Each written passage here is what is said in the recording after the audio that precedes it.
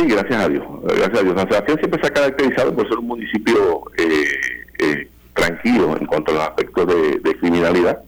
No está exento, igual que cualquier pueblo de Puerto Rico, toda vez que estas situaciones son la consecuencia mayormente de trasiego de drogas.